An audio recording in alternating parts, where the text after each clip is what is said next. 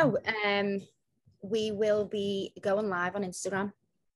So the screen will probably be the worksheets anyway.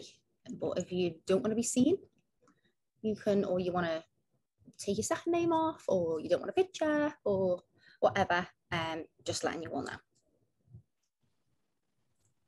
How is everyone? Good. How are you? Good. Yeah. Brilliant. We need. Gee, I know. We need to book in like a catch up because I need full lowdown on what's going on, Liz. So do I. Is this possible to do? Like, I don't know what country we're going to have this meeting from with you, do we? I love it. I don't even know though, you know. Like, it's not like a big plan. It's not for you to know though, is it? No, exactly. Like I haven't got this plan. Like, and I just do things as and when. So Liz, are you in America then? Hi. Yeah. Hello. I'm just saying hello and that's amazing before I start driving. I've got to turn my camera off now. Okay. Thank you. Helen, you look gorgeous. I couldn't miss the call now. I'm so excited for you. Oh, thank you. You look gorgeous. Are you not out? No, I've just been for me tea. So but I was like, you know, committed, getting the bill and all that, so I could get on the call. Look at this. Right, see you in a bit. Okay.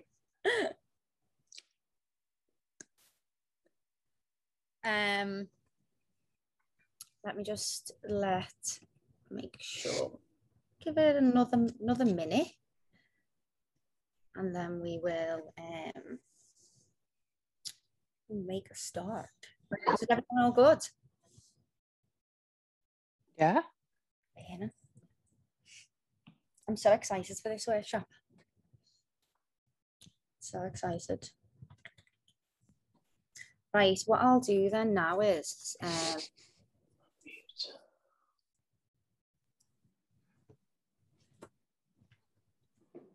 go live.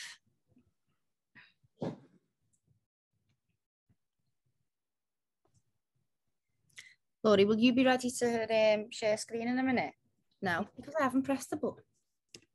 Oh, so, then no. Then no.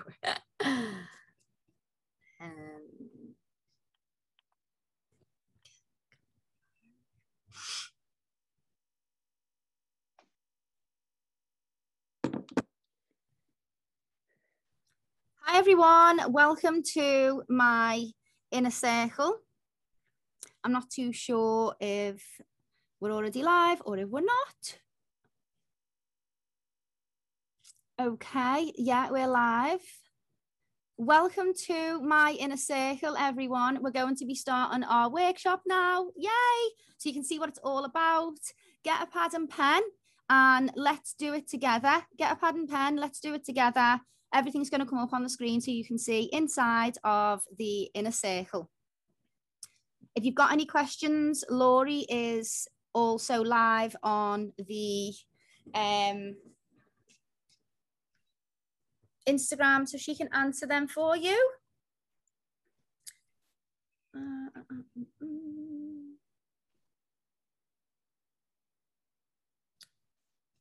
Just figuring out where we are here. Be a second.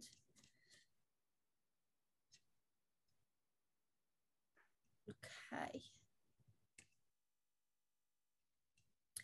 Okay, so welcome to my inner circle. Laurie, can you just scroll down a little bit so I can get the others in?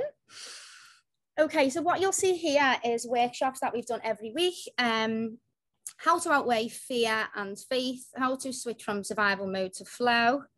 Can't really see that one there because there we go. Letting go of unhealthy habits, mastering a money mindset, the art of not giving a fuck, exploring our ego, shadow and higher self, and out with the old you and in with the new. How the 7 deadly sins leads to failing of character. And that's the one that we're going to do today. So when you're ready, Laura, we'll go.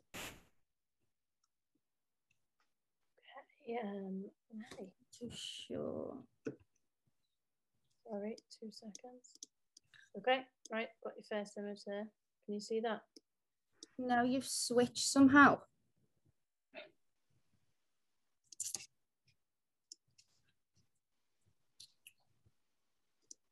2 seconds. Let me try again. Okay. Can you see it? Yeah, okay. So what are the 7 deadly sins that lead to failing of character? Envy, sloth, greed, gluttony, lust, wrath, and pride. Okay. Sorry.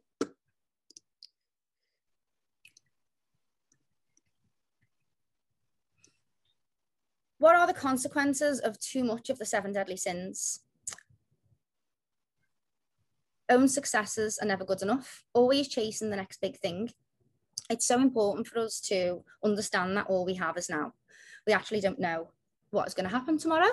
So it's remaining in the now, not having the, destination syndrome, lack of empathy and emotional intelligence, unattached from our own feelings of what we're actually feeling, not validating ourselves. It can bring stresses, which leads to illness and lack of inner peace. It can drive people away. It fractures relationships and leads to a lonely life. It's linked to depression, anxiety, and personal unhappiness. It can be dangerous and lead to harm, serious consequences of actions. So let's look through here now. As you see here in the inner circle, sorry, Laura, could you just take that one down? Yeah. Thank you. So as we, all of the ways that we can use personal growth to take our personal power back: training, learning, planning, motivation, goals, creativity, and vision. Now, a lot of people will think of personal development as reading books and learning new things, which it is. But a massive part of personal development is learning to understand yourself and others, understanding the psychology of our own mind, validating our emotions, really owning up to our triggers, taking accountability, looking at what bothers us and why. There's a lot more to personal development than just learning. It's about learning about ourselves as well as taking in new knowledge. Okay. So here we have how the 7 deadly sins lead to failing of character.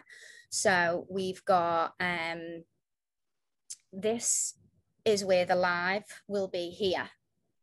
And then this is the coursework, and then these are the printable downloads. So as you go into the inner circle, you can catch up on this at any time. And the replay is always popped in. Okay, so we're going to begin our coursework now.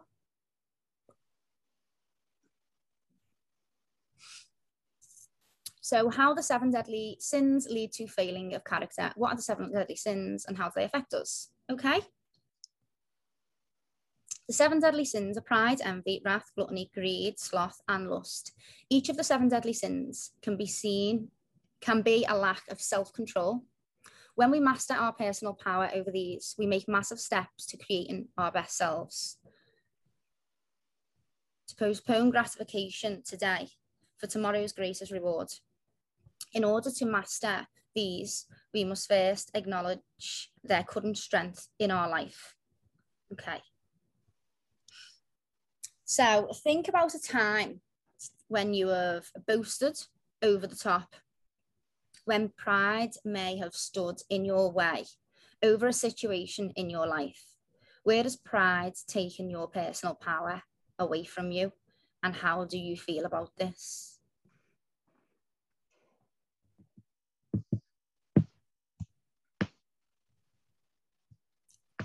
So boasting, if anyone is to boast or we are to boast, we normally need encouragement.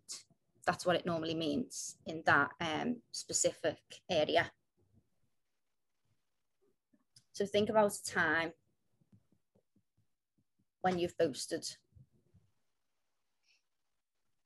You know, it's difficult asking ourselves these questions, but finding the answers is what elevates us to our growth when we look in the mirror.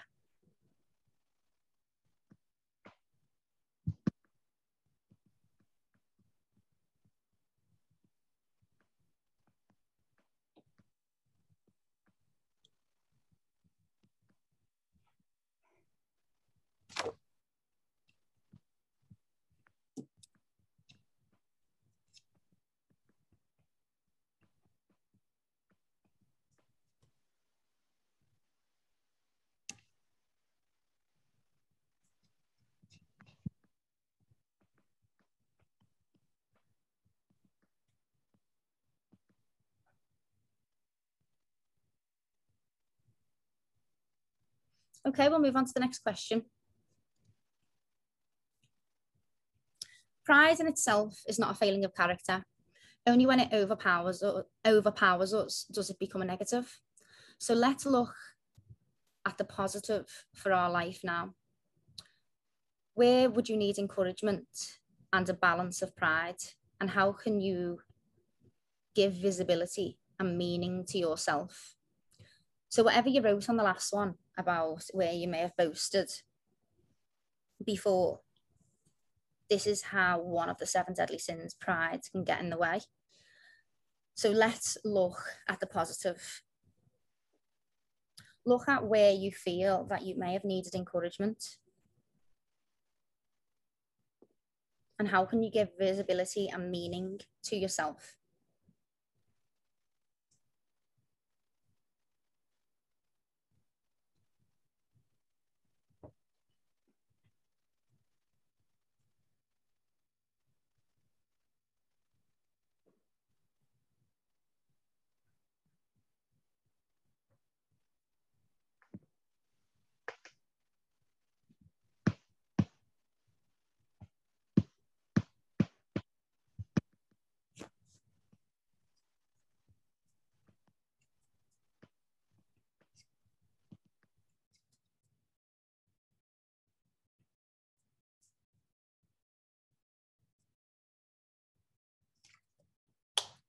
Okay, we'll move on. Can you just give a couple of examples of that one, Liz? Would anybody like to, has anybody not got an answer here? Would anyone like to share anything?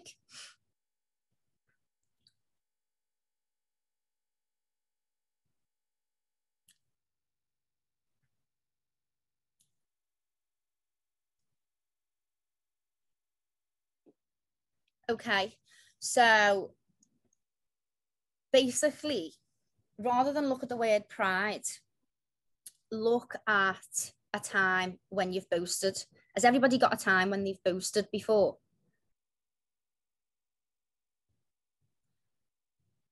So think about a time when you've boasted. Ignore the word pride. That's the sin that comes from it.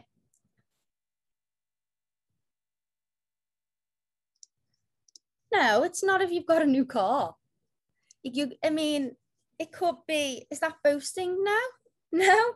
It could be, I've done this and I've done that and I've done this, or I've been here and I've went there, and it's that type of thing of boasting when you'll know if it's, you know, a humble celebration, and you'll know if it's like boasting like from the ego.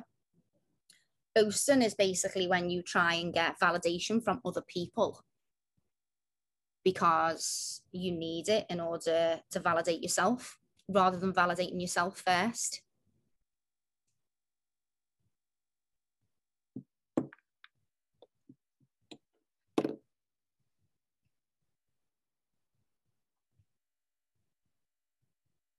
Where it like, I think where pride stops us doing something is quite common, isn't it? Like,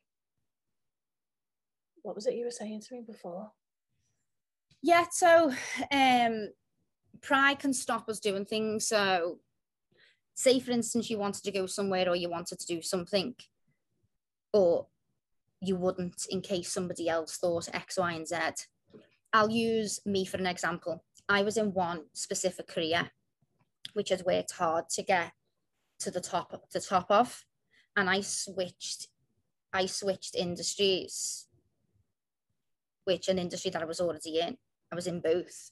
And in order for me to work up in that industry, I needed to start at the bottom. And it was way further down than where I've been in my other field. But if I were to let my pride get in the way of, I'm not doing that, I'm used to doing this, then I would never have been able to work my way up in that specific industry. So that's where pride can get in the way of things. Not going somewhere new in case anyone thinks X, Y, and Z. Not doing something you want to do. This is all pride getting in the way.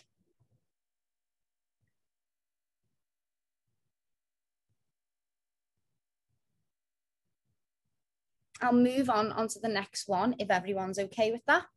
If not, just pop it in the chat.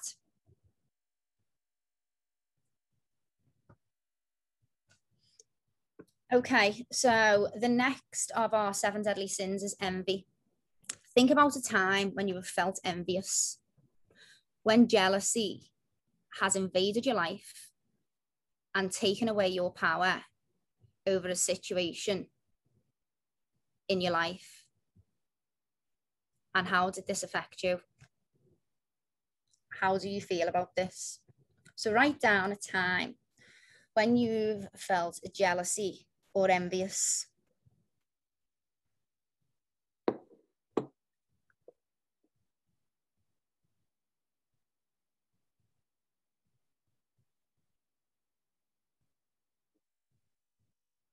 We're going to learn a lot about this on the next question now. So just jot down a time when you felt that way.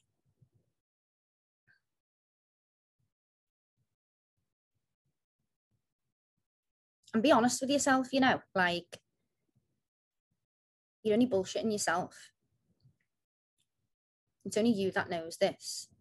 So just be honest with yourself.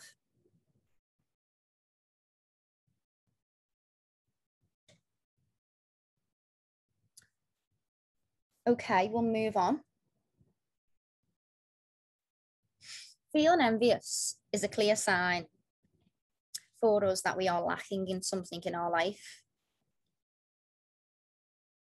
So basically, what we feel jealousy of is to do that something is missing within us.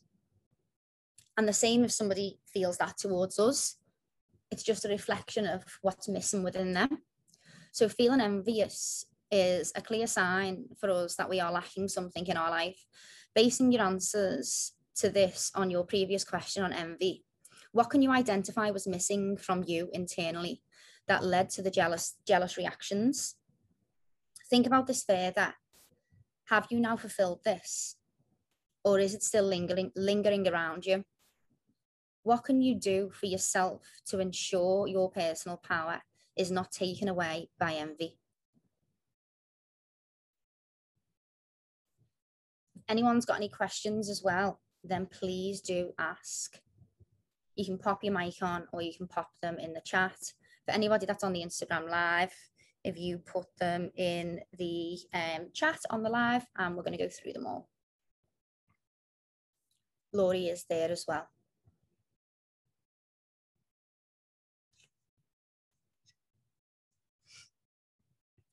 We all good? Yeah. Does anyone like not know? Like, can you not identify what it is? I think we take for granted, don't we? Sometimes, like, everyone will know. Yeah. Is everyone good? Yeah.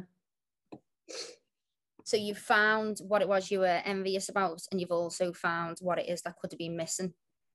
Has anyone not found what could have been missing from what they were envious about?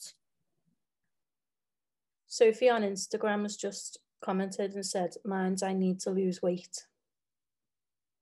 Okay, so you could feel envious of somebody else, but only to do with that, how you're feeling upon you of what you need to do. So that makes perfect sense, doesn't it?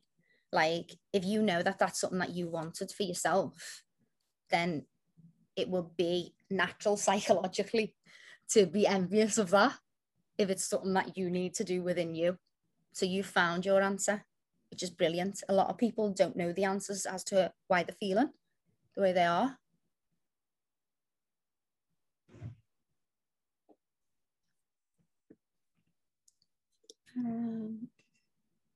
So envy doesn't always mean you're a bad person. It's a sign of something lacking or a need not met within yourself. That is exactly it. Envy does not mean you're bad at all, no. Envy and jealousy is just exactly that. It's a sign of something that you're lacking and a need not met internally. So all jealousy and all envy, if you really hone in to when you feel this and fulfill what it is that you need to fulfill, the envy and jealousy wouldn't appear. Envy is normally just to work on it and through it. Envy is normal, just have to work on it and through it. Yeah, exactly. I'm good with envy, good with proud later. Yeah, okay. I think that's a really good thing to point out. All 7 of them are the same, aren't they? They're all, anything that we're feeling is telling us something about ourselves internally. But if we do nothing about it, that's when it's a problem, isn't it? It's like, if you are an envious person all of the time, that's affecting your life and the people around you. But if you dealt with it, you're good, aren't you? And met the needs, whatever it was that needed to be, you know, fulfilled. Right, there's wrath. Okay, so think about a time when you have felt extreme anger, when anger has overruled your life and has taken away your power over a situation in your life. How did this affect you and your life? And how do you feel about this? So anger can bubble up in us all, and we can react in situations or at times, and later, why is that gone really dark? And later we can regret this. It's learning to take control of our mind so that we respond and not react. So think about a time when you have felt anger, and when anger has overruled your life and taken away power over a situation. How did this affect you and your life? And how do you feel about this?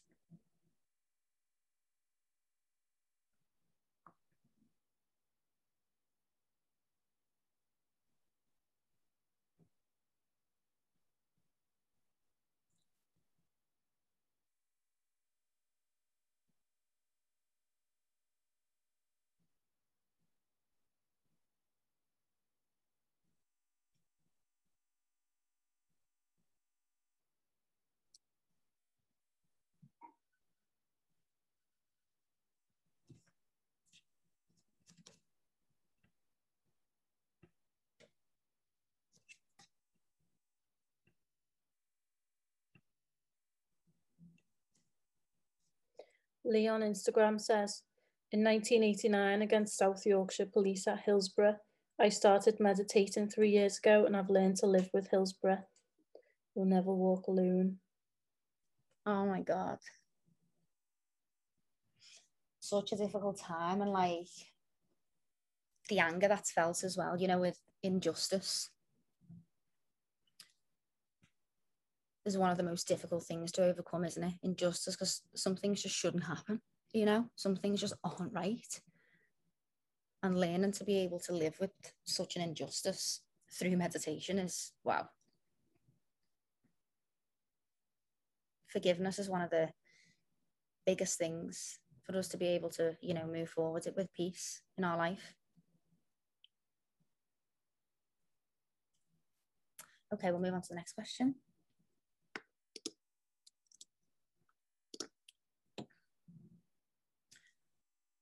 So anger can come from a sign of fear. So now thinking about what you've just wrote about a time when you were angry, write down now what you could have been scared of. We have people that get angry and argue in relationships.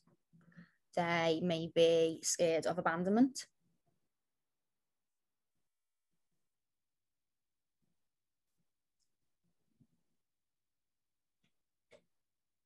We can have anger, you know, with friends being misunderstood. Maybe we were scared of somebody having an opinion that wasn't true. So what were you scared of? Why do you feel like you reacted like this over that specific situation? Were you triggered?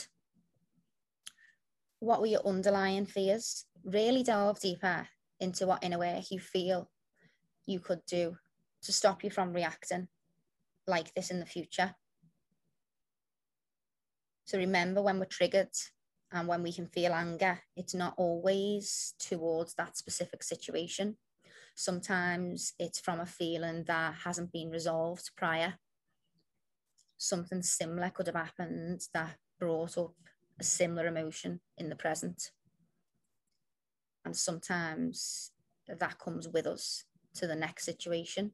So the anger heightens and heightens and heightens because the previous thing hadn't been dealt with. So try and look further on that situation now.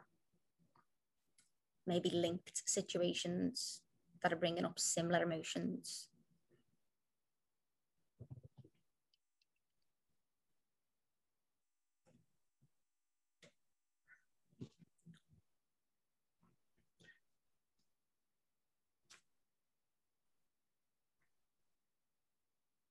Has anyone got any questions about this?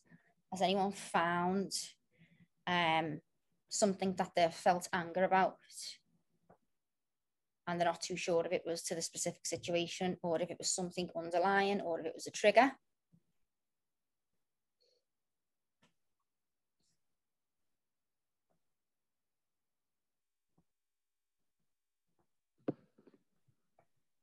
Hi Liz, yeah. I think mine was when I think I was really angry when I was put in a situation in work where there was two of us, where before we had very separate jobs within different departments we were put together. It was like we were in competition for our job, and I really got angry at the injustice of it, and it ate away at me, and like kind of I was always, I mean, she, you know, it's easy to say this, isn't it? But she wasn't very nice to me, and she was very point scory. So in meetings, she'd be trying to, you know, do that point scoring stuff. Yeah. Used to like kind of really eat away at me the injustice, the situation we'd be in, because we knew we were going to have to go for an interview, and both there was only going to be one job, and the two of us were going to go for it. So it was like a bit like dog eat dog situation in a work situation, which is just not me at all. But I realised actually if what it was for today, and that's what I've just realised doing this work with you, is that it's that thing about not feeling good enough and not feeling respected. Yeah, so it wasn't actually about the job, was it? It eat away at me completely, and that's all. My friends must have been absolutely bored silly with me, because all I'd talk about was this woman and what she was doing and what she'd said and what she'd done today and what she hadn't done today, and blah, blah, blah. And I just think, oh my God, what was that? You know, looking back at it, it's dead easy. What was that about? Yeah. So it was a trigger, wasn't it? It was a trigger within you for how you were feeling. Yeah. And I think, you know, that can come from many places, can't it? You know, we might have been in a job that made us feel not good enough. We might have been in around the wrong set of friends where we didn't feel valued. We could have been in a relationship where we didn't feel enough. Oh my God, so many different ways, isn't there, of that not good enough. We could have been in a school race when we were 5 and lost. And that's still carried with us now as a subconscious pattern. Imagine being mean to Mel. I know, Vic. I know. I'm glad you found that, Mel. Yeah, I'm glad I found it, because I mean, I've well let it go, and I've well like done the forgiveness stuff over it, but I've actually only just now realised actually it wasn't to do about her, it was to do with actually not feeling good enough and not feeling respected, and the injustice of it as well, because fairness is a huge driver for me as well. Yeah. It's great, isn't it, to notice when we're triggered. Sometimes we put all of the emotion on that specific situation, don't we? It's not actually that's bothered us, and we know that when we're excessively we're excessively going on about it. We know then it's, you know, there's something more to this. Yeah. If you were to have that now, Mo, how do you think you would, like, how do you think it'd be different now you know what you know? I think it'd come back, you know, from doing the one-to-one program. I think what I'd feel now is that, you know, being okay with, well, you know, if she gets it and I don't get it, then that's just life. And, you know, I've got loads of skills and talents and I'll move on. And also that thing, I wouldn't play the game. So whereas like she was point scoring, she would probably say I was point scoring because I was reacting to her. I wouldn't do that. I just wouldn't engage with the game. I'd just get yes, no. Yeah. What will be, will be. Yeah, you just go and play because I don't care. I love that. You've gone off now. Oh, I'd just say to her, I'm too busy, you know, getting on with what I'm doing because I know I'm good at what I do. So play on. Play on. Yeah, that's exactly it. Remove your energy, isn't it? Any energy that we spend outside of us that's not used to elevate our growth is taking time off us. Mm. So if we just take all of that and put it on ourselves, we elevate anyway. Yeah. Plus, I was boring all my mates and my family to death. Yeah, thanks so much for sharing that, Mo. Thank you. Okay. Okay. Think about a time when you've overindulged in your life. Could be with food. Is this something that happens a lot, or was it a one-off? How did this affect you and your life, and how do you feel about this? How do you think overindulging has affected you? Extreme attachment leads to losing attachment to health, social, spiritual, and intellectual pleasures. So we must always not have these attachments, you know, connected, yes, attachment, no. Attachment is a form of an addiction. And as we attach to something, we lose attachment to the things that we need, you know, our health, spirituality, those type of things. So think of a time now when you've overindulged. This is an instant gratification, this. You know, we always talk about making our decisions on how we'll feel later and not how we feel now. Not knowing that is where overindulgence can become possible. Not having awareness of the instant reactions to the decisions that we're making.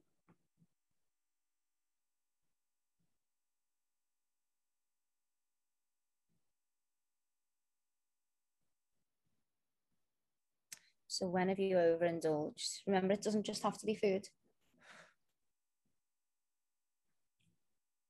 It can be alcohol, work.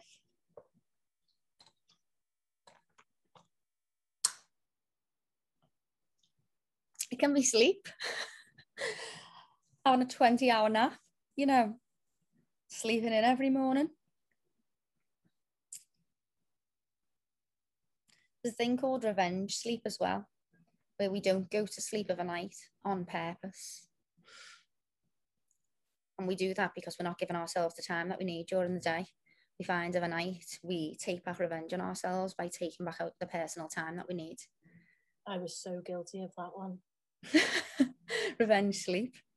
So, I used to, but it's bad. You talk yourself into thinking it's a good thing. I was like, no, I like it because it's peace and quiet, and you don't get that in the day. You don't go, okay, well, how can I get that in the day? You start to sleep, don't you? Yeah. We just don't think like that. Well, we do now, but I used to be addicted to that, Vic.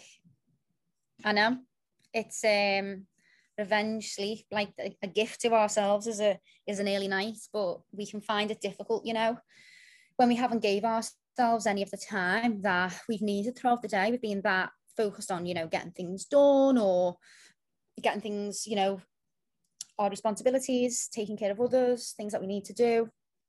And we haven't given ourselves like any time at all. And that's where that can happen. So if everyone's got something now that they've overindulged in, we'll move on to the next explanation of gluttony as a deadly sin. Sorry, Claire just wants to know how you stop that overindulgence of the sleep one we were just talking about. Sorry, is it in the chat? Yeah. How do you stop it? Like forcing yourself to stay awake. You're stopping the revenge sleep by taking time specifically in the day to do the things that you'd be doing overnight. So once you feel like you've had your time, like some of your day has been given to you, you won't feel the need for that time of an evening. You're only taking out revenge sleep of a night because you haven't given yourself the whatever the personal time was that you needed. And that's how you can stop it. I feel like I never have time in the day to do what I'm doing in the night. Was that time and routine, more time management then? Yeah, yeah. So that's why you're doing it overnight, because you haven't got the time in the day. Yeah. But then when you constantly do it, you end up knackered in the day. So you do less in the day, but then it has a knock-on effect because you think, oh, I'll do it tonight. And then it just keeps going, doesn't it? Yeah, yeah, it does keep going. And I think, and you're empathic, aren't you, as well, Claire? So Yeah. Empaths normally need the time either early of a morning or late of a night, because the energies in the world, when everyone's asleep, the energies are back within us. So you might love an evening, you might feel more clarity of a night, Yeah. because of like the energies. But you could find that the things that you couldn't do, maybe scheduling them of a morning, and there's nothing bad with doing our things of a night. We're all different. Some people like to do things morning, some people like to do them at night, but it's a problem when you're not getting the rest that you need, because sleep is the most important thing. And as you say, it is a knock-on effect. So try and find the time, maybe finish things earlier and start what you were going to do a little bit earlier. So yeah. I think it's definitely a time and routine thing, isn't it? Yeah. Thank you. Welcome. What emotions could have led to this happening? So, were you undernourished emotionally? Where can you find new sources of security? Sorry, Laura, could you just go back one question a minute? Or can't it do that? You have to go all the way back? No, I have to go all the way back. Okay, it's okay. It's gluttony, so they've overindulged in food or sleep. Yeah, okay. So, what emotions could lead to this happening? So overindulging can be a sign of being undernourished emotionally. So where can you find new sources of security? Where do you feel you can do this within your life to make sure that gluttony doesn't take your personal power away from you?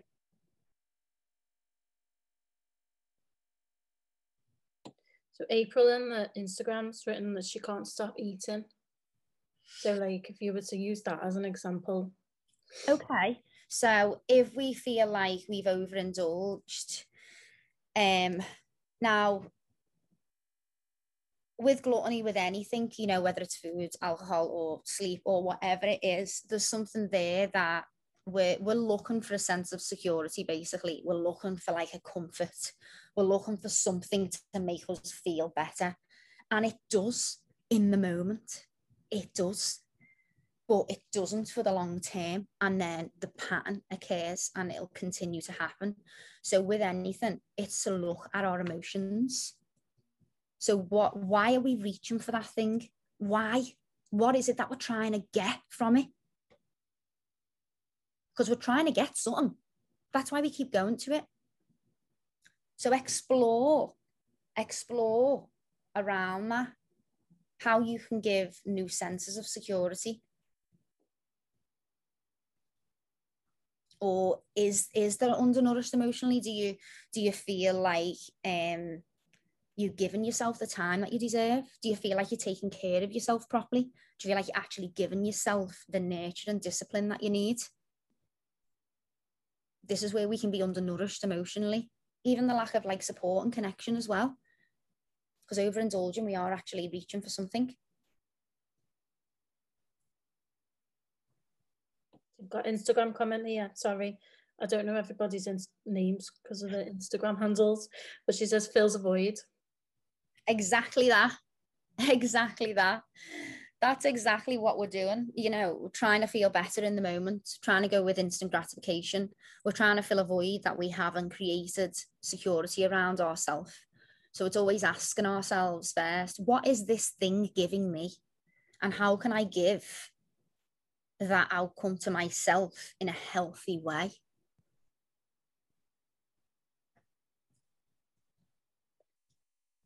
Sorry, just while everyone's writing, I've got lovely comments too.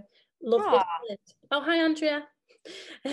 Lovely, love this, Liz. And literally just tuned in. Brilliant advice, Queen, and I listen to no one. Haha.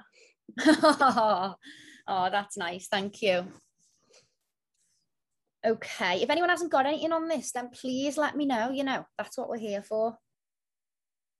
We need to make sure that we're understanding this, otherwise we're not going to take anything from it.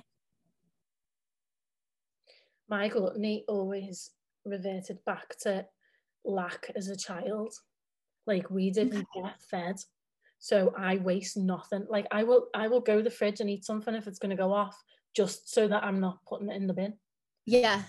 So it's mad where you find how what that links back to, and you go, wow, why does it not matter if it's in the bin or giving it to someone, or you know what I mean? Yeah, but it's because Vix just said something about her family now. Yeah, she rewards herself.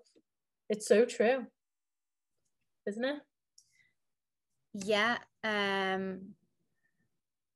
I used to love everyone being asleep because that was the only time I got to relax, definitely. So it's taking that time out for the day. So from the inner child, I realised that my relationship with food stemmed from my dad. We didn't get affection or praise as such, as we got chocolate bars and massive dinners when he was in a good mood. I now know I reward myself this same way. Book and say I reward myself and I don't do this no more. That's incredible that you found that from, you know, the inner child stuff. That is exactly it. Like, there's so much more to this, you know, isn't there? So much more when we find the answers as to where things stem from. So obviously, Vic, you found that food is being a sense of, is being a type of affection to you. So you've got that, like, that familiarity with a link between affection and food. That's what you felt as love, basically, because that's what you've been shown love was. So I'm not surprised that, you know, you wouldn't reward yourself with love, because if that's what you symbolized love with, you know, you would. It's yeah, it can come from so much, can't it? But it's understanding it, isn't it? So we can break these cycles and move forward past these things. Amazing you found that, Vic. Okay, let's think about sloth. So this is another of our sins, and thanks for sharing too. Think about a time when you have avoided responsibilities, when you've let yourself down by failing to do what you needed to do. And how did this affect you in your life? How do you feel about this?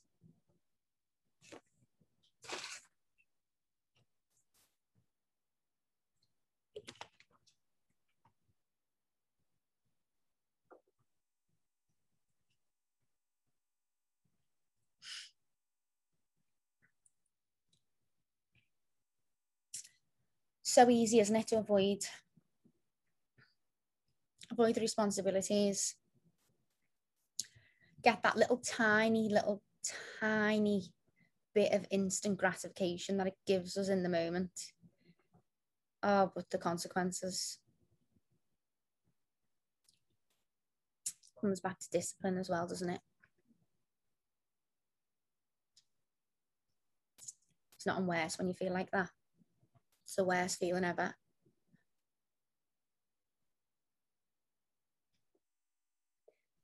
Lindsay says, learned behaviour, we're all conditioned one way or another. Exactly it. It is learned behaviour. Everything that we know, say, do, think, believe, we've learned from somewhere, haven't we? At some point we decided it, whether it was to do with, you know, our conditioning, our programming. And that's why we all have these different beliefs, because we've all been conditioned in different environments. But it's time that we decided what our conditioning is. It's time that we looked at the things that we think, say, and do and ask ourselves, is that really our belief? Is that really what we think? Or is that just what we've been told to think? Because as much as we need to learn, unlearning is a massive thing. Asking ourselves, what am I doing that doesn't serve me? Why am I doing it? When did I decide to do it? And how am I going to unlearn and create a new habit and belief around this behavior? Because we've all got so many different things that we've learnt. We've been conditioned, you know, that don't serve us, that we think is just the way we are. And, you know, it's not. It's just the way our conditioning was. And we can change it. Andrea says, I realised I was filling a void early years when I first started smoking at 7 years old. It progressed and progressed into drink, food, shopping, cleaning. It can manifest in so many ways. Wow. It's so true. So true. It can manifest in so many ways. And, you know, once it runs out, the feeling, we'll move on to something else and we'll try and fill it another way and we'll try and fill it another way and we'll try and fill it another way. And it's just chasing. We'll never, ever feel internally fulfilled and whole and full until we attend to us internally.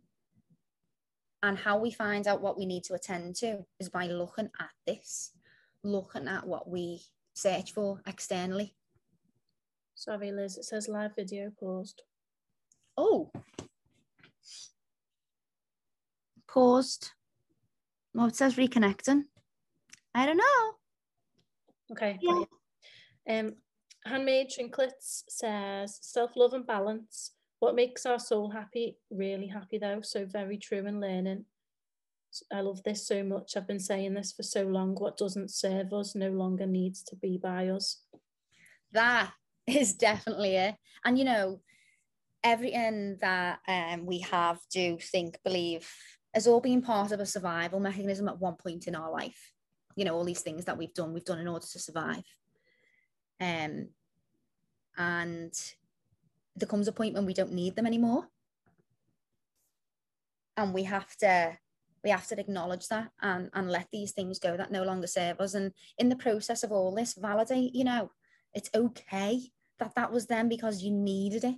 There was something that it was doing for you at that time, and that's okay. You know, self-forgiveness. We have to love ourselves equally, past, present, and future. You don't love yourself fully if there's still a past version of you that you don't like. At that time, she needed what she needed. And, you know, whether it was food, shopping, whatever it was that filled that void, it was needed. You know, we grow, don't we? We evolve and we learn how to fill those voids internally. That's what we're all here for. Self-love. Huge. Unlearning, relearning. Think about a time when you have avoided your responsibilities. Okay, we'll move on now. Is everybody good with that? No one, not sure now. Fabulous. Done yet? Okay, think about a time when you've avoided responsibilities. When... Sorry, that's the same one, I think, isn't it? Yeah. Oh, man. Okay, so that was basically, sorry, everybody, I've made a mistake there. I will fix it, I promise. That question is about personal promises, Liz, making a personal promise to yourself not to let yourself down, and how you feel when you've broken your promise to yourself. So like if you said, right, I'm going to make sure that I get my most important to-dos done, and then you instead choose to do nothing, isn't it? Basically, you've let yourself down. Yeah, so have a look around where you've let yourself down, what you've just wrote on that last question, and then create a personal promise from that. So what you can do to combat, you know, it not happening again. So acknowledge it, move forward.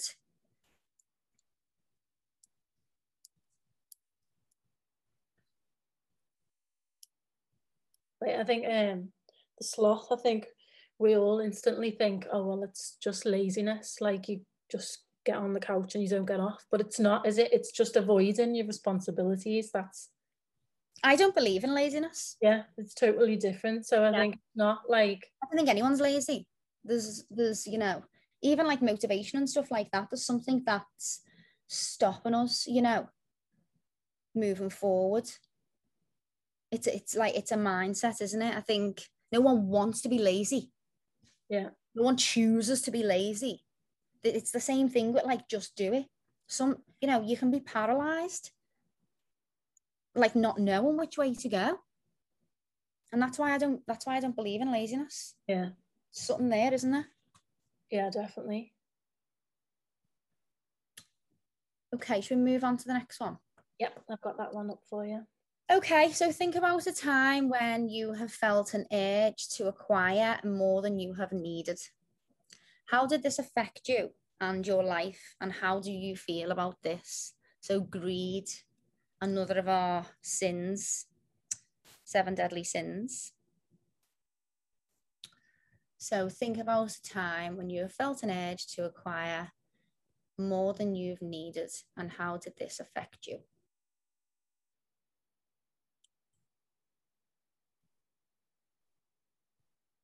So many different examples of this one, isn't there? The COVID toilet roll situation Yeah. is an example. Yeah. Like, everyone, no toilet rolls left.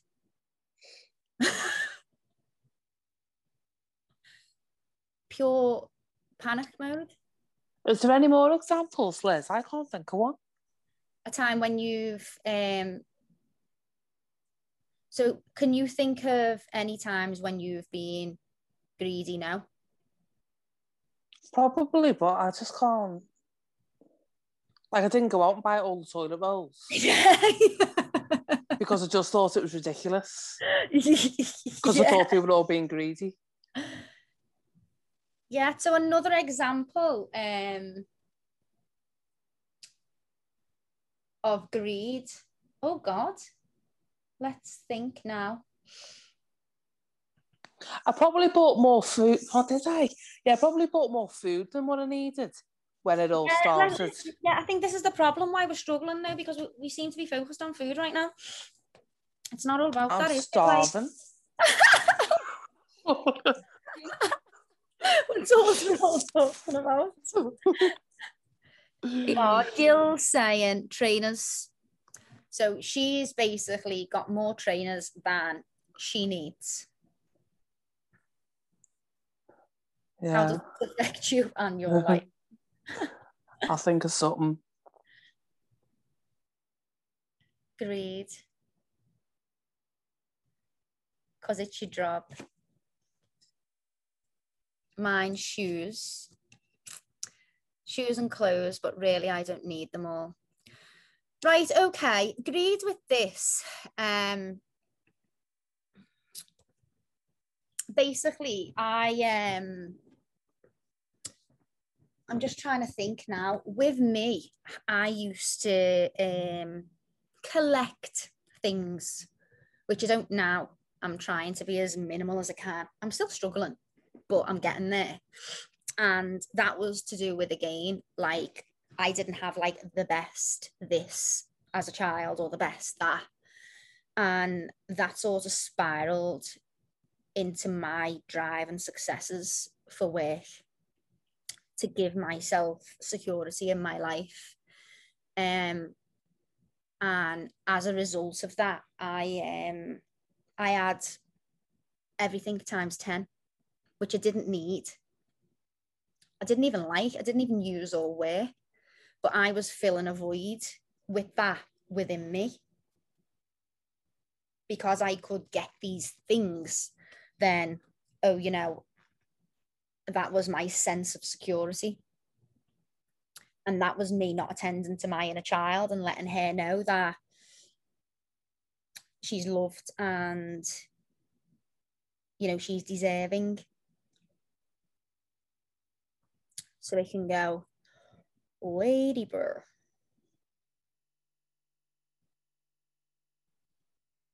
Vic's put a comments in the chat there, like similar to yours there, Liz. Let's see. I used to obsess over the kids' clothes. Once in a child, I was buying little Vicky, not the kids.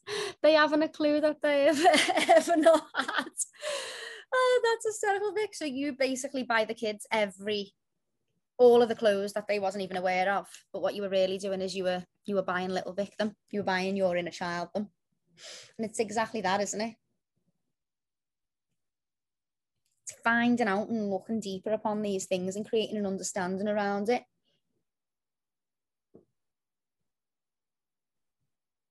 Because none of these things are good for us, and they don't go, and we can't let go of these things that don't serve us until we create some clarity around them. It's crazy, but she's okay now. Yeah, so is little Liz as well. All better. She's okay now. She doesn't need to be buying nothing else. She's good. Oh, I'm howling off this chat. Did you come up with something then, Claire? Yeah, I've got something now. Yeah. Is anyone not? Has everyone got something? Can't move on if no one, if people are wondering what it is. Okay. I think we're good. Yeah. Okay. Were you feeling vulnerable or neglected at this time? So think about what you've just written down. Were you feeling vulnerable or neglected at this time? Now try and link that, if it wasn't at that time, with an association around a time when you could have been feeling vulnerable or neglected. Moving forward, ask yourself what you need. What need is it that this indulging is going to fulfill, and how temporary will it be? How can you give yourself what you need and fulfill what you are searching for in the greed in your life and for yourself? It's finding, tracking that back to find what you were searching for so that you can give it to yourself in a healthy way.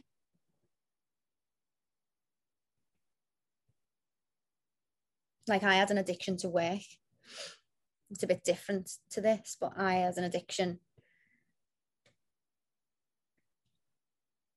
to work, which is an overindulgence, and I used to try and act like it was okay because it was work. I could be addicted to worse things. I used to make a joke out of it. But all addiction is not good. It's extreme attachment. And again, that was me searching for security. It was never ever about money or anything. It was about me feeling worthy. And feeling good enough. Could the need to do everything yourself be sort of in with the greed? Yeah. Now needing to it's a bit of a switch with ego, that as well. Just let Helen in. Needing to do everything yourself. Say for instance me, I basically killed myself for 10 years to run a national company on my own. Yeah. Just so that nobody else could tell me that they'd give me something. So I had this burn and motivation and discipline within me to do all of that stuff myself, just so I could say I'd done it myself. Yeah. And killed myself in the process. And that's a lack of trust as well. And it's a massive ego problem to think that nobody's going to do it like you.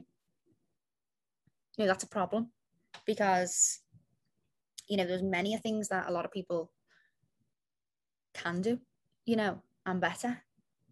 Don't get me wrong, there was all different industries. There was someone on marketing and someone on accounts and someone on things that was fine. But that was a problem for me. I had the greed for gratification. I needed to do everything in my job so that everyone said, "You're really good." Yeah. I needed that because I wasn't giving myself it. I needed everyone to think, "Wow, Laurie's worked really hard." So I was greedy for that off people. Validation. Lindsay says she buys herself flowers weekly. This really helps her purchasing anything else. I love this. I love that. Little gift. Yeah, it's so good. Is anyone not sure how their thing is linked to what they need?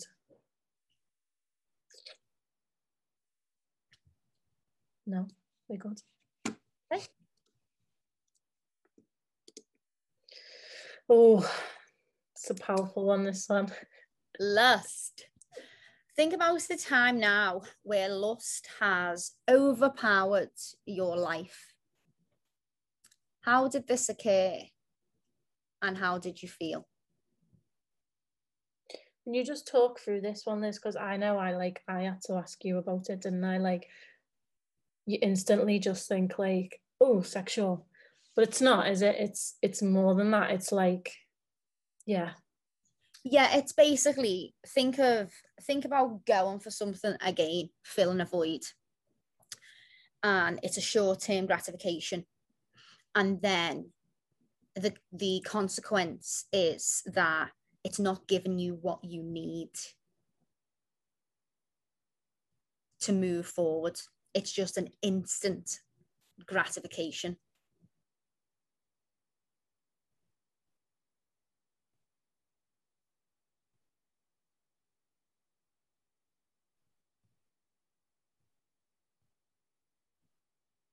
If we were using an example as if love, it would be like going with a guy because he's hot, when really he's got no mindset, like no future values, no direction, you know, all the things that are required for stability.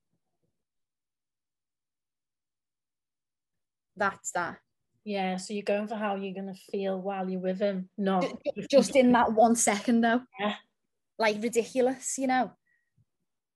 Ridiculous. And that's how you learn to overpower that lust. So lust doesn't exist in your life. Not going with, you know, instant gratifications that are not going to add any value to your life.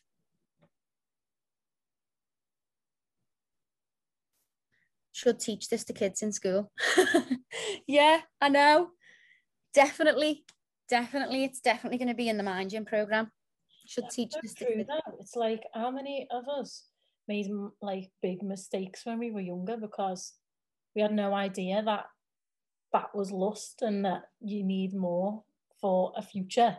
You just go, oh, I like him. And that's yeah. It's like someone saying to you after 5 minutes, oh, I love you. No, you lost me. Move. Yeah. Seriously, though, I did. Yeah, I know. I'm just reading the chat now. I'm just like, it is, isn't it? It's looking at things of like, is this a void that I'm filling? Is this instant gratification? You know, or is this something that is adding value to me that I want in my life? And then turning down that, you know, instant lust. It's short term.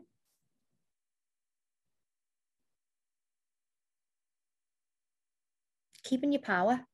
When you can overpower lust, you know, you keep your power. You find like it's such a powerful feeling to turn it down. It is a very powerful feeling to turn it down, and to know that you've got everything that you need within you, that you don't need anything else. If something doesn't match your values, you know, as to what you acquire, what it is that you want, then it doesn't need to be there, does it really? What's it there for? Because there's nothing there that you can't give to yourself. Does anybody not have a thing that they know? I think like that's quite a... We've all been there.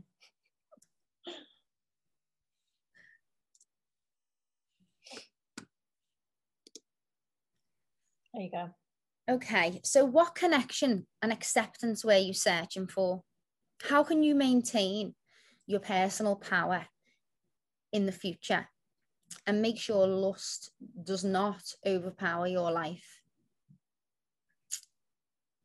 So what were you trying to get from that? What was it that was given to you in that instant gratification? Like what is that? What was that doing for you? I think thinking of your inner child's a good one for that. It's like if you could go back and say to little you, what would you tell yourself to make sure that you didn't enter them situations, isn't it? Yeah, definitely. And it can be in so many different areas as well as life, you know. It's just like desiring something, you know, short term that's got no longevity really, to basically fill a void within yourself that you could have just gave to yourself anyway. But we have to find out what that is. So what connection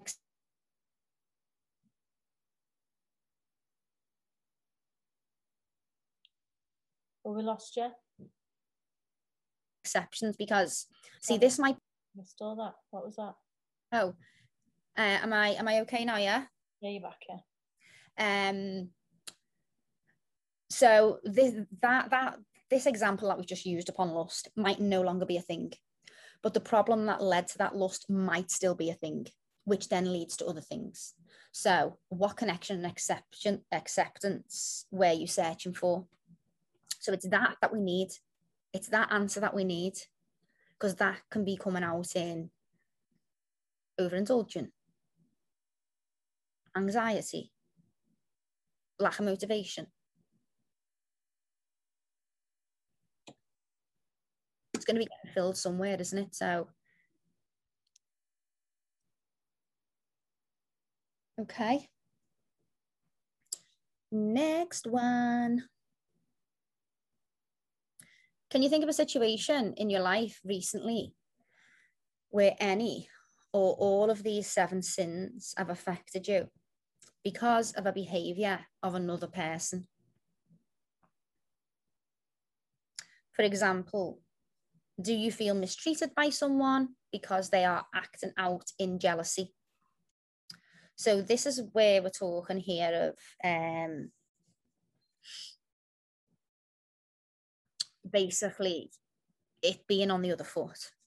So now we've worked through the 7 deadly sins for us, and we've went through how we can grow and move forward to make sure that they don't, you know, appear within our life. But this is now seeing where the 7 deadly sins have affected somebody else that may have projected onto you. So say, for instance, you had this jealousy in one of the sins, and you projected that onto somebody else. That is exactly the same thing as this, but someone else doing it to you. So can you think of a situation in your life where any of all of these 7 sins have affected you because of the behavior of another person?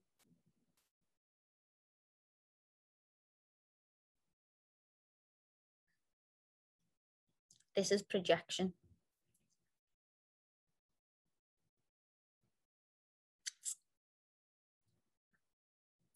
This is how we not let others kill our vibe, by understanding this.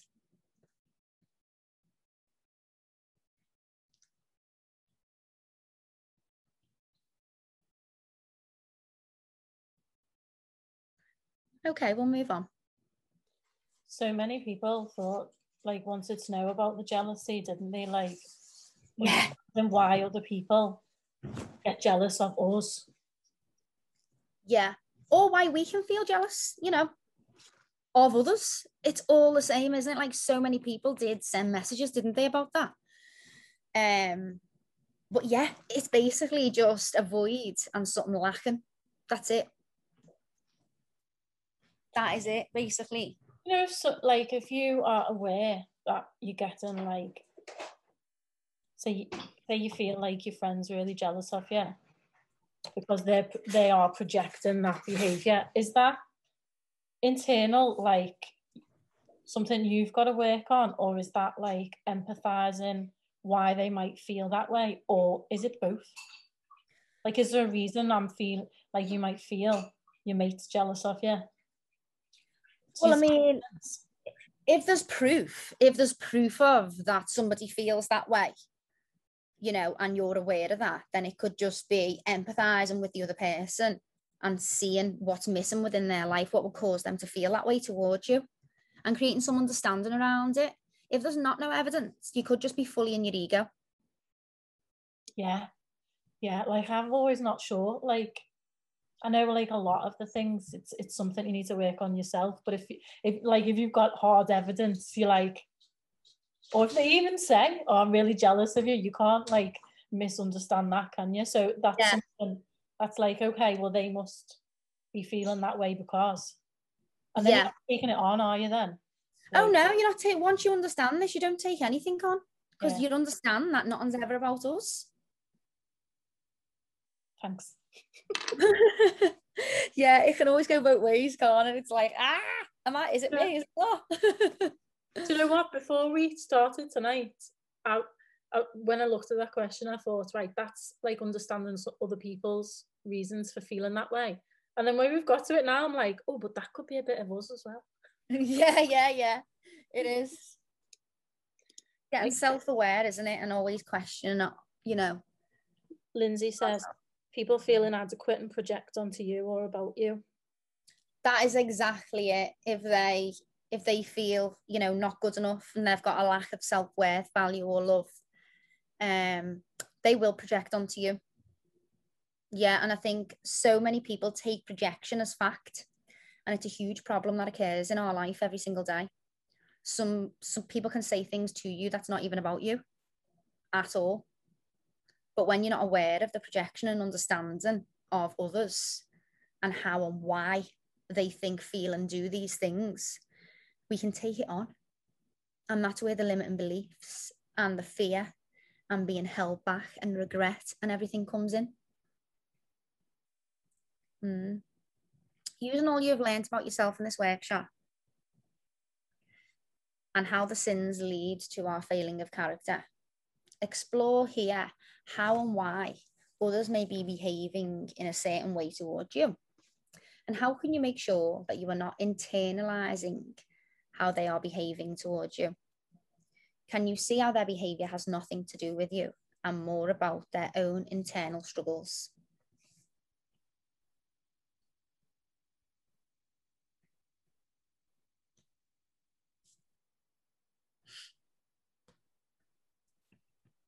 None of our gang's talking tonight. We normally have a good chat. This is... I was in the car and I was dying to chip in, but I was like, I've got to be safe on the road. I know. Oh. Yeah, it's been... it's very eye-opening, this. Can I ask a question about one of your earlier ones, Liz? Yeah, of course. It was envy, and it was just to ask about whether what about if the thing that it's not maybe so much like envy because I've accepted what I haven't got. It's sometimes like resentment or frustration at others. Yeah. Because the thing that I've not got is irreplaceable to me. So it doesn't consume me or anything. I'm quite sort of, you know, okay with the situation. It's my mum not being here, do you know what I mean? And it's not like I turn that into, well, you should value what you've got. You know, I'm not, you know me, I'm not like that way inclined, but I do think sometimes there is that lack of having someone look after me. Do you know what I mean? Although I know it's up to me to look after me, it's still hard to shake sometimes that feeling. So it's not sort of envious, it's just that, like, I suppose it is envious sometimes, thinking I haven't got that, but I never had it. So it's like being envious of something that I never truly had. I don't know, do you know what I mean? Yeah, so basically how you combat that is self-care. Trebled. So what you're looking for there is, you know, someone to take care of you and, you know, of course, like that sort of figure type of thing. So it's connecting to your inner child and being that figure to her. So you can reparent yourself through your inner child. Yeah. And you won't feel that feeling anymore. Yeah. And as I said, it's subtle. It was just like the only thing because I couldn't think of anything. Do you know Yeah, what yeah, I mean? yeah. But, I mean, it's come up for a reason, hasn't it? No. For me at all. Yeah, but that's just a sign from up and self-care. Yeah. Can you see how I've got definitely. to that? I think, yeah, I can. It's not because I think that all comes back to me though, doesn't it? That's the one that it always comes back to. Really, is like filling yourself up, isn't it? So that you don't feel in lack. So it doesn't matter what it is, does it? And I think someone put in that's grief, not envy. But for me, my grief's very complex. You know, it will be, you know, it's very different for lots of people, isn't it? But I think, as you just said, what rings true is, doesn't matter what the lack is, it's the lack that you need to fill up, because you've got to look inside yourself, not outside, isn't it? Yeah.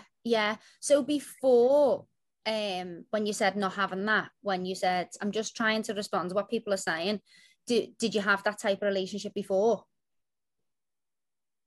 No, so it's not grief. It's like what you're saying, it is. No, so it's like I'm very sort of like the mumsy one. So I'll do like gatherings, look after people.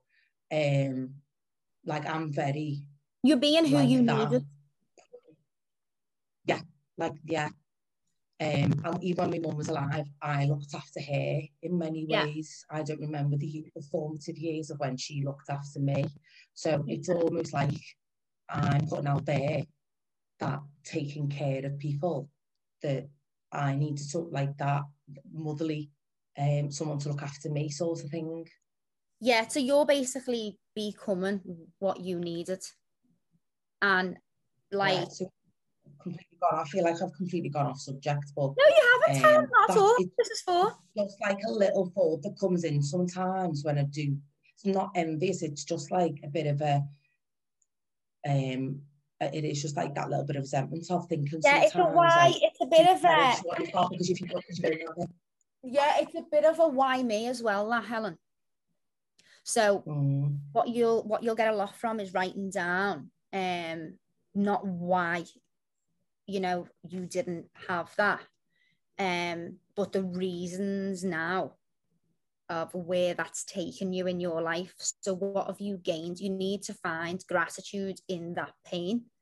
So the person and the woman that you've become now, and the traits that you have, the character traits that you have, think of the positive traits that have came from you, you know, being independent from a young age. And I'm glad you're saying that, because I feel like I'm already part of the way there. Like I wouldn't change my scenario for anything. No, and that's exactly the way. Yeah, that's exactly the way I am. This is very. It's made me who I am. Every little piece of it. Yeah, it's resonating a lot, like with me, and I know, like personally, for instance, me getting on a plane and going to Barbados and getting on a plane and going to New York, you know, on my own. Like, I know I wouldn't have had the courage to do that. Do you know what I mean? Yeah, like, definitely. Yeah, so you have to, and I think it's like how you choose to, isn't it? Think about things that add to who you are as a character or what you do, and the things that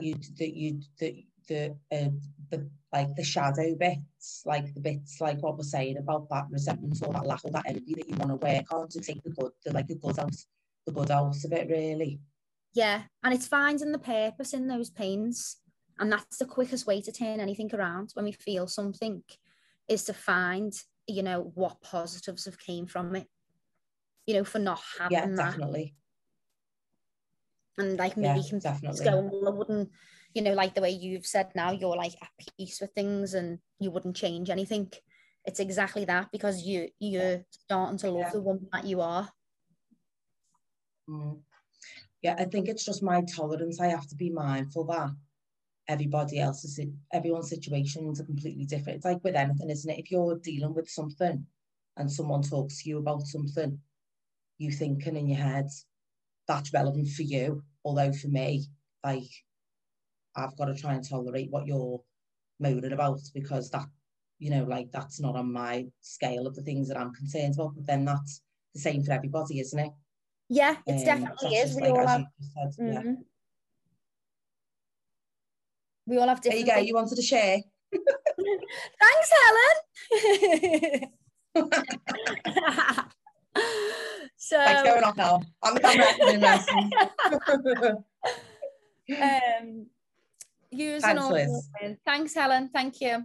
Using all you've learned about yourself in the workshop, sins, internalizing struggles. Okay, we've done that one, haven't we? We all good with that, everyone? Love that, Helen. Yeah.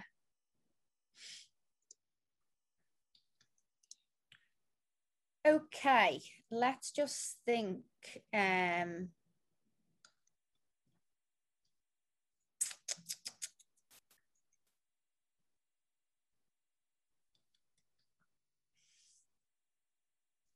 Right, we're going to do a visualization, and I'm not going to tell you what it is because I don't know till the music comes on. So if we all just take a minute, and we're going to do what we always do. I'm just going to stop screen sharing for a sec.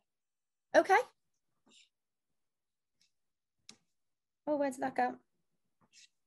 Okay. So if, how do I, oh, what we're going to do now is we're going to do a visualization. I'm not too sure what it is until we put the music on, but if we just close our eyes and take a deep breath in. So inhale and exhale. Just checking the sound on this. No, Liz. Right, there we go. Okay. Sorry, Liz, you've just paused on the thing again. Is that okay, love? The sound? You hear me? Yeah, I can hear you. Nothing I can do. Oh, there is something I can do. Right. Okay. Sorry. Laura, can you just confirm that you can hear me? Yeah. Right. Okay. So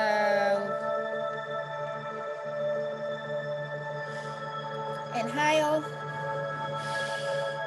and exhale.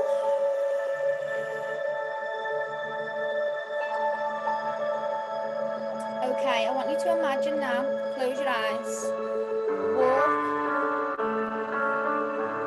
through a field, feel the grass in between your feet. Nothing else exists right now, just feel the feeling of the grass in your feet, and you're walking through the field. There is nothing around you for miles and miles. You're free. You're free. You understand yourself completely. You're reflecting now on all the times when you've taken more than you've needed. And now you feel gratitude, knowing and understanding that there's nothing that you need externally. You forgive your past self. And you understand. And now that you understand, you give this to yourself. Inhale, stay with me. Exhale. Now you're in a field, feel the grass. Dance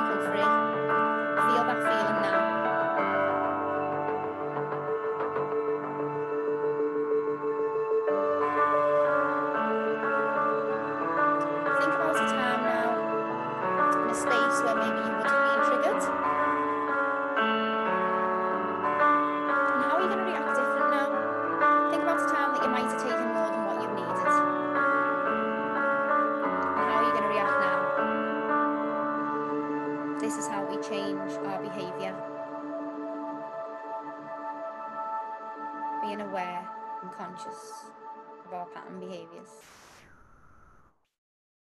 Woo! Almost forgot I was on here. Just going to turn this off. Ooh.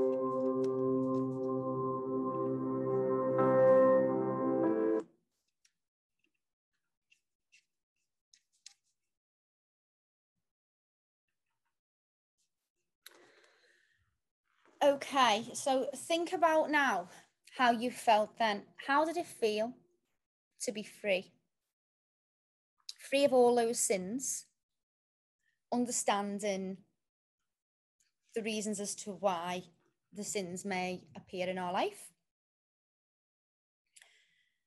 Now that you've created clarity and understanding, be vulnerable and open and honest here and write down, you know, which one stands out to you the most? What one do you really understand? What behavior are you going to change? Write that down. Nothing good comes from these 7 sins. It's overindulgence. It's extreme attachment.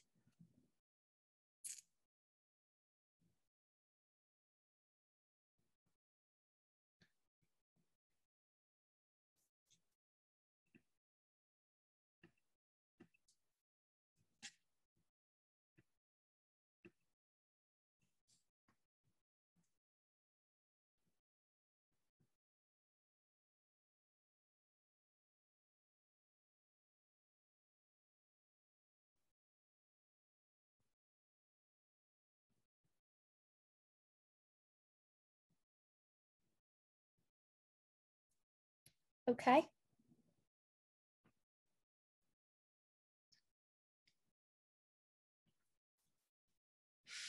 Does anybody like to share? Is anybody still writing?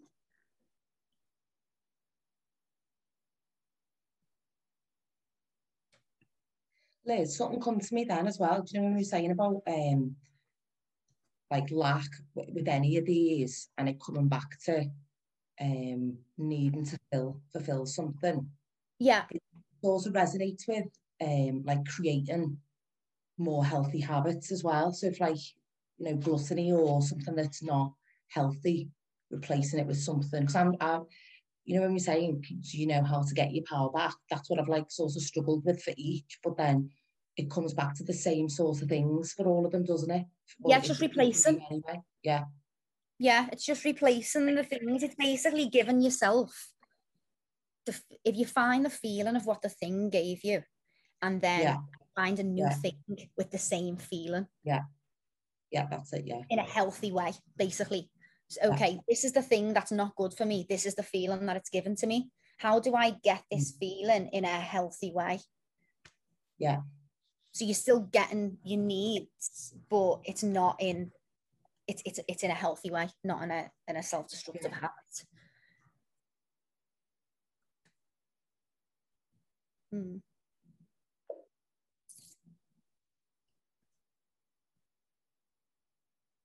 Okay. You're awfully tanned, just sitting in a hotel room in New York. I don't know why I'm tanned, you know, because I haven't been. I went in the sun like twice, because I was eating alive, wasn't I? And then I got that worm in my foot. And then I was on antibiotics, so I don't even know. But I'll go in the sun and I'll sit outside. But yeah, I don't know why. I don't know. So is that all our questions done, Laura? Yeah. Right. Okay. Does anybody want to share anything?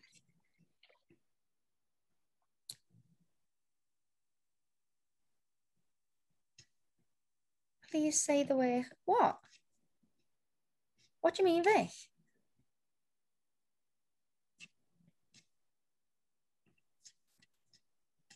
The worm. I was like, oh my God. Oh my God, what do you mean? Yeah, well, basically those antibiotics were, they were for a week and the pain was excruciating. I had like blisters. It's basically just off sand. I was like, can you tell me how there's a worm? in my foot. And they were like, it's just off sand. I was like, but how did it get in? No, I was ill off it. It was, so when I got antibiotics, and then I went to like a gong meditation that weekend, and a lady came over to me and said, hiya, can I just touch your foot? And I went, sorry. She went, I've just got an urge to touch your foot. I'm a healer. And I was like, yes, please. And I could feel the energy in her hand. She was like that on my foot. And I was like, wow, what is this? And from that second, never felt anything since. She took ages as well, and she went, that's all done for you now. And I was like, okay. But yeah, it's gone.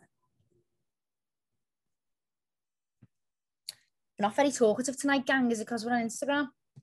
We only have a good natter now. Yeah. Okay. Yeah, it's because we're on Instagram.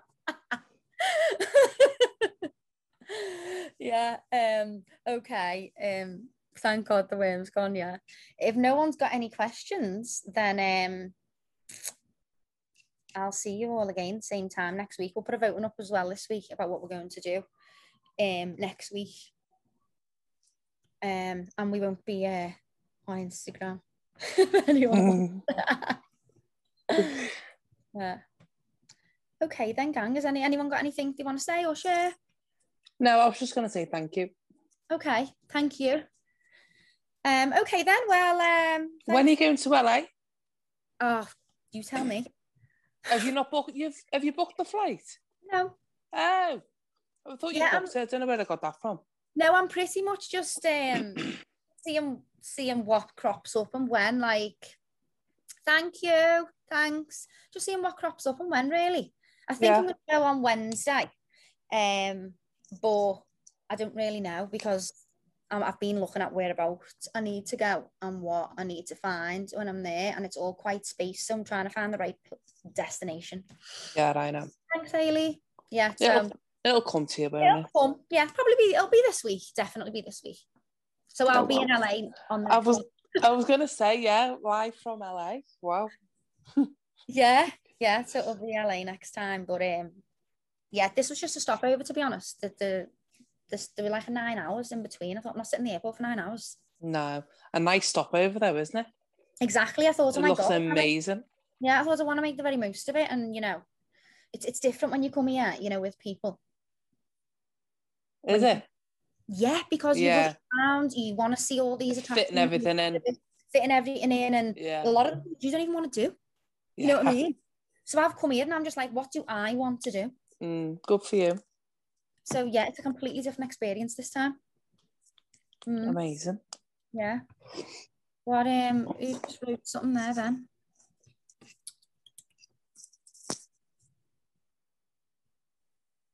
Lindsay says, how can she join up? Oh God, yeah, Instagram.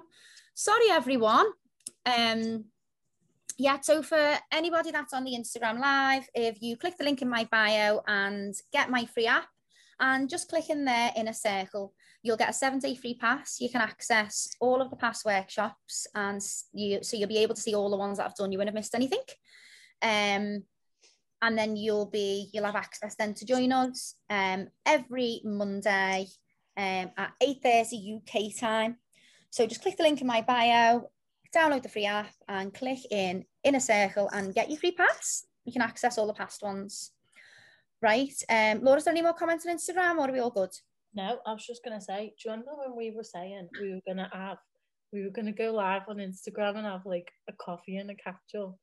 I think we should go back. We should do that. So like we can all join and have a chat. Like Claire can catch up on where you're going next. Yeah. No, I'm dying to ask you some more questions, but then I'm like, sorry, the time or the place. No, it is. Ask whatever you want. Oh, I'd have you there all night. We need like daily updates of where you're going. What? We need like daily updates of where, even when you phone. Yeah, we do definitely. Yeah. Phone to me every day, Helen, and every day. What did you do with the Scientology thing, Liz? What was that about? Well, basically, what I want to study is transpersonal psychology. So the psychology that I study is all about positive psychology. It's about us being a transformed version of what we think we can be, being better and doing better through positive psychology, where transpersonal psychology is basically that, but it's matched with spirit and science. So it's basically what I do, like what we talk about now. It's basically that, rather than just the science of the mind, like neurons of the brain and stuff like that. And I haven't found anything that was spirit and science combined. And when I went past that building, that's basically science and spirit combined. Dianetics, it's called. It's not actually something that I want to study, but it gave me a closer step that, I'm in the right place, you know, because I've always seen spirit or mind separate, and I'm both. And that's what's like, you know, some of the stuff within spirit, there's not a logical explanation for, is there? Whereas in science, everything's got a... No, but then if you look at like the works of Joe Dispenza and stuff like that, there is the you know, science is just evidence, isn't it? And then obviously if you do research with loads of people, well, isn't that's evidence too, isn't it? That's it's evidence, like it's just like broadening the scope, isn't it, of what science is, isn't it? Yeah, definitely. And that's what transpersonal psychology is like. The likes of Joe Dispenza, like neuroscience and stuff like that, and like cognitive and stuff, I do that anyway. And epigenetics and all that, Yeah. But this is like something different. It actually looks at spiritual aspects of the soul and stuff like that, which is like multiple answers and just a different dimension, you know. And you can do it at home. So that's what I'm going to LA for, to find this transpersonal psychology. But it's few and far between. But I'm going to find it. But yeah. Like be a pioneer in it, like, maybe we'll just have to make it. If I don't find this, I'm just going to have to make it. Yeah, create it yourself. Yeah, I think it's because I'm doing my doctorate. I want to do it in something that I'm passionate about. Oh, yeah. I want to be doing like the likes of like a psychology degree, like a Bachelor of Science. You're doing everything within psychology. So I've done every area, you know, within psychology. Like you'll do like oh my god, there's just so many like research, and then there's you know, like lab experiments, and there's like individual differences, and then there's developmental psychology, and then there's cognitive psychology, there's biology, like there's so much aspects that you have to do in the degree, and there's only certain parts of it that you want to do. So obviously as you complete the degree, you find out what your you know, what your speciality is, what you enjoy, and then you move on and master in that. But the only thing is, what I want to master in, what I want to do the next studies in, I didn't even do on the degree because it wasn't even a thing. And when I asked about it, they were just like, don't know what you mean. Yeah. And I'm like, what do you mean? What's that? It's not still like properly accepted, is it? Like the whole holistic approach to psychology, that there's a connection. It's a strong connection between your body and your mind. Yeah. And spirit. So obviously, if you just form a habit by like, I'm reading a book at the minute by, I think her name's The Holistic Psychologist. Okay. I can't remember what her name is. Like an audio book, and she goes into all of that connection. She talks about like the inner child and stuff like that. But and she talks about helping heal people, but with some of the stuff that you talk about, you know, like creating habits before you'd even think about the psychology or the mind behind it. And then once you've achieved those little habits, then you're able to, that's you changing your body. Yeah, you're changing your responses, aren't you? Yeah, without thinking about it and stuff like that. Yeah. Yeah, that's basically everything that I do. It might look like a ritual or something, but it's not. It's all that. It's like the subconscious. No, and why it's so important. And I think where I'm coming from with Liz, where I feel dead passionate about it, is like being a children's social worker, and I see obviously the trauma that the kids have been through, and then you know, the parents can't meet the kids' needs, but that's because they've got all their own stuff going on, and there'll be reports or psychological assessments saying the parents need to do X therapy or whichever, when actually you're thinking in your head, well, that parent hasn't even formed the ability, you know, like the ability to sort of get up at a time in the day, you know, where a healthy time in the day, get a healthy amount of sleep, like the nutrition, you know, like there's other building blocks other than just going to that therapy, like that. I don't know whether that will be part of the therapy, but there's more to it, isn't there? Well, it's all round like life, isn't it? And mainly it's, as we all know, like a lot of our stuff is passed down like genetically, isn't it? Like if we've had trauma, our parents have had trauma, if our parents have had trauma, our grandparents have had trauma, somewhere along the line it gets stopped. Like for me, it stopped with me. And probably you all here. You know, we can only be taught, like ancestral trauma, exactly that. We can only be taught, like as you're saying about the parents, they can only teach those children what they know themselves. Exactly. So how can they? They've got to relearn. Yeah. They've got to relearn. Yeah, they need to be reparented because they never got what they needed. Because they probably never got what they needed. Because they probably never got what they needed, and that's why now this child is ended up in the system and is not getting what they needed. It's got to stop somewhere. The cycle's got to break somewhere. Yeah, but there is also like the like physical exercise or a connection with your breath or you know, like there's other small steps that can help you get to a place where you can take on that therapy and take on those challenges. And that's what I don't think, like coming from the profession I'm in, I don't think there's enough credit given to that sort of stuff that can get you in a place where you can do the work. Do you know what I mean? Yeah, because doing the work is not, you know, it's not easy, is it? And doing the work, it's like a lot of people will shy away from it and feel like they don't need it. But the facts are, if we've got things going on in our life or we're lacking confidence or motivation or clarity or direction, there's something going on. You know, somewhere along Which is all the more reason to do the work.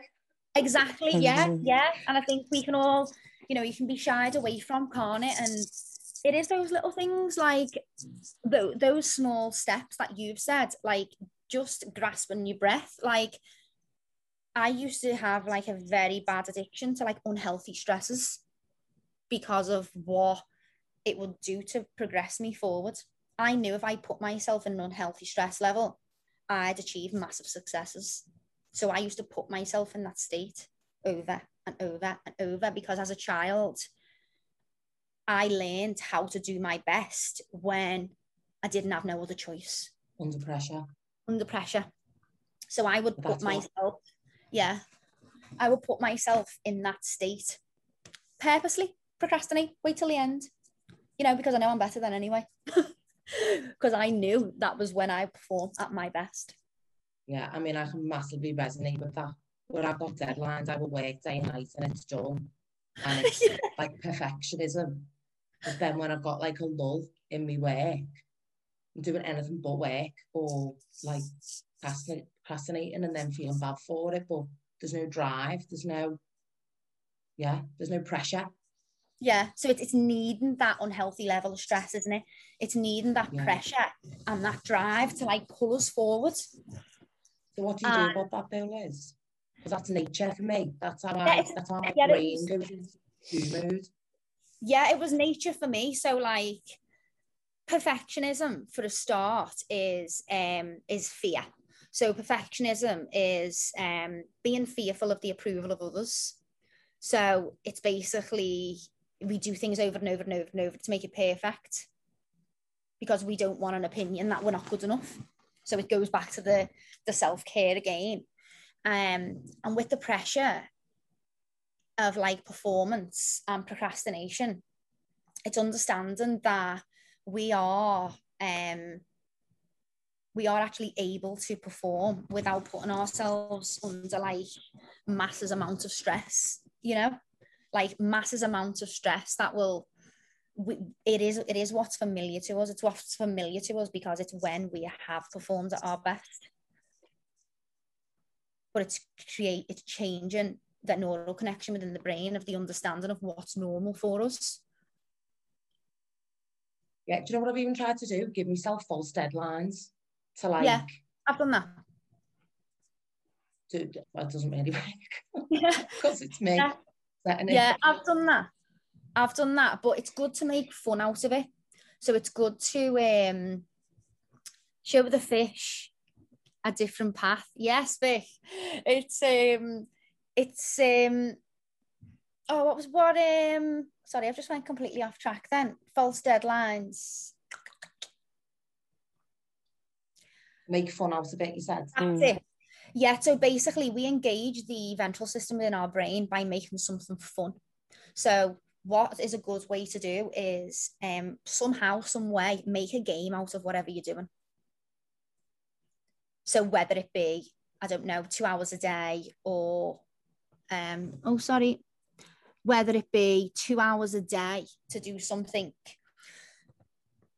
to then make a game out of it, that'll engage the ventral system within our brain, because if it's not fun, we won't do it.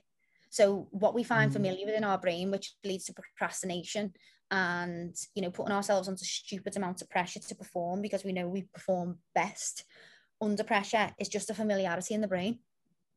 That's all it is. But it's a trauma response. Yeah. So there's healing to be done if there's still a trauma response happening around it. Yeah, I need to work on. Yeah, well, we find new things all the time, don't we? And ultimately we find things when we're ready to work on them, don't we? At least you know you'll always get it done. Yeah, work until 1 o'clock at night. Yeah, no, make a game out of it. So split it up into like percentages, whatever it is, the piece of work that needs to be done, and make personal promises. Write down personal promises in your notes in your phone. You know, like commitments, declarations, statements to yourself. I will do this on. Write it down. Yeah. Yeah, and rewards as well. I think definitely, yeah. Like that has helped before when I thought, well, use that as the thing that you're going to get, like your motivation. It really helps. Like, that's how I get through mine, you know. That's how I get through mine. I split everything up into tiny little pieces. And then at the end of it, I have a huge reward. And then upon each point, I have a small reward that all adds up to the end reward. Now, when we do give ourselves like a reward, it does open the reward path system within our brain, and it gives us dopamine. It gives us like our happy chemicals within our brain that then gives us the motivation to go again. So the biggest challenge is doing the first bit, just doing the first one. And then you'll get the motivation from doing the first one to do the second one. Put it in, you know, procrastination comes from being overwhelmed as well, you know. Make everything bite-sized pieces, everything bite-sized. If it's too big. Yeah, if it's too big. I think it doesn't help when you expect too much of yourself as well. So if you're unrealistic with what you have set out to do, well, you don't achieve, do you? Because you don't get it done, and then you think you're failing because you didn't do what you were meant to do. But actually, it was unrealistic to expect that you were going to do all of that anyway in the time. Yeah, and this is again like, you know, the program. Yeah, the week 2. What'd you say? Yeah, we did it in the program, didn't we? Like your tasks and your time, and that really helped. Yeah, you know, if you actually write next to something how long something takes, and you expect in your mind that you're going to do that in 10 minutes. No, hang on a minute. You know, that's massively helped, to be honest. Since we did that, I am a lot less harsh on myself now for actually thinking through, is that realistic what you set out to do? And I did realise I was never realistic with what I would get done, and I'd always feel like I didn't get stuff done. But actually, when you work like the time out, how are you physically going to anyway?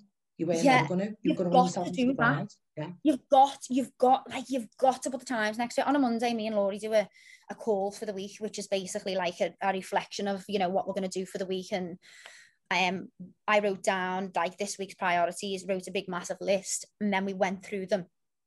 And we assigned different things, and then we put a time at the end of every one of them.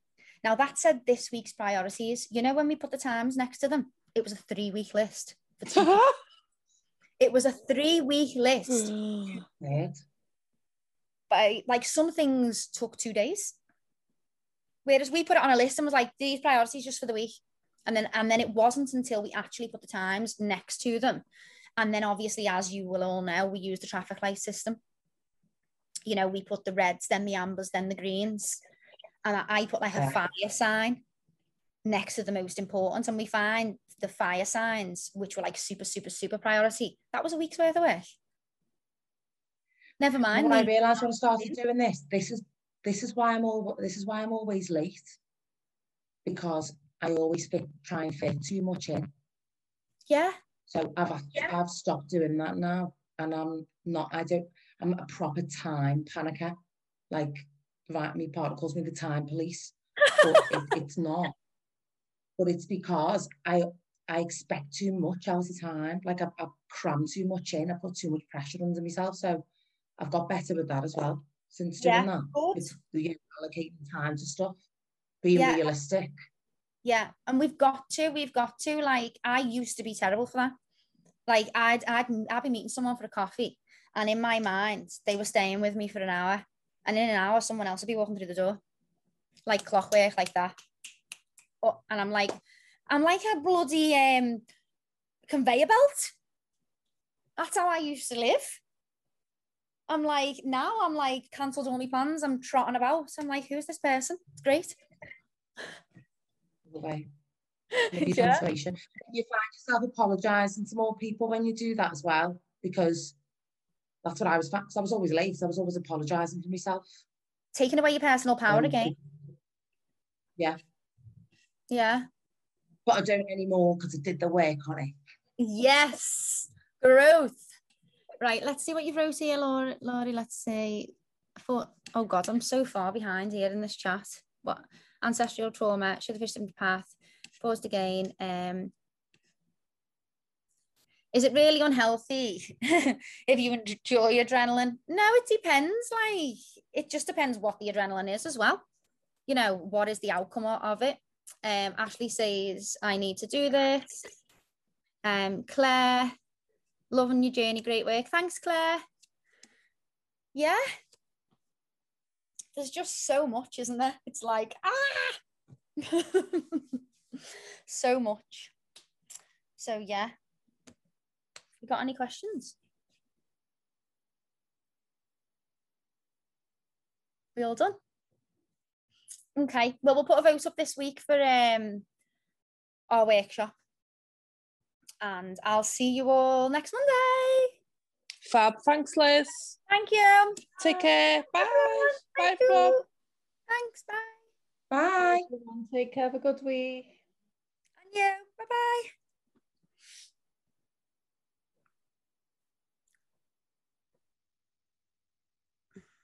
Where am I here now? Thanks a lot for that, Liz. Oh, thanks, Helen. Thank you. See you later. See you later. Right. And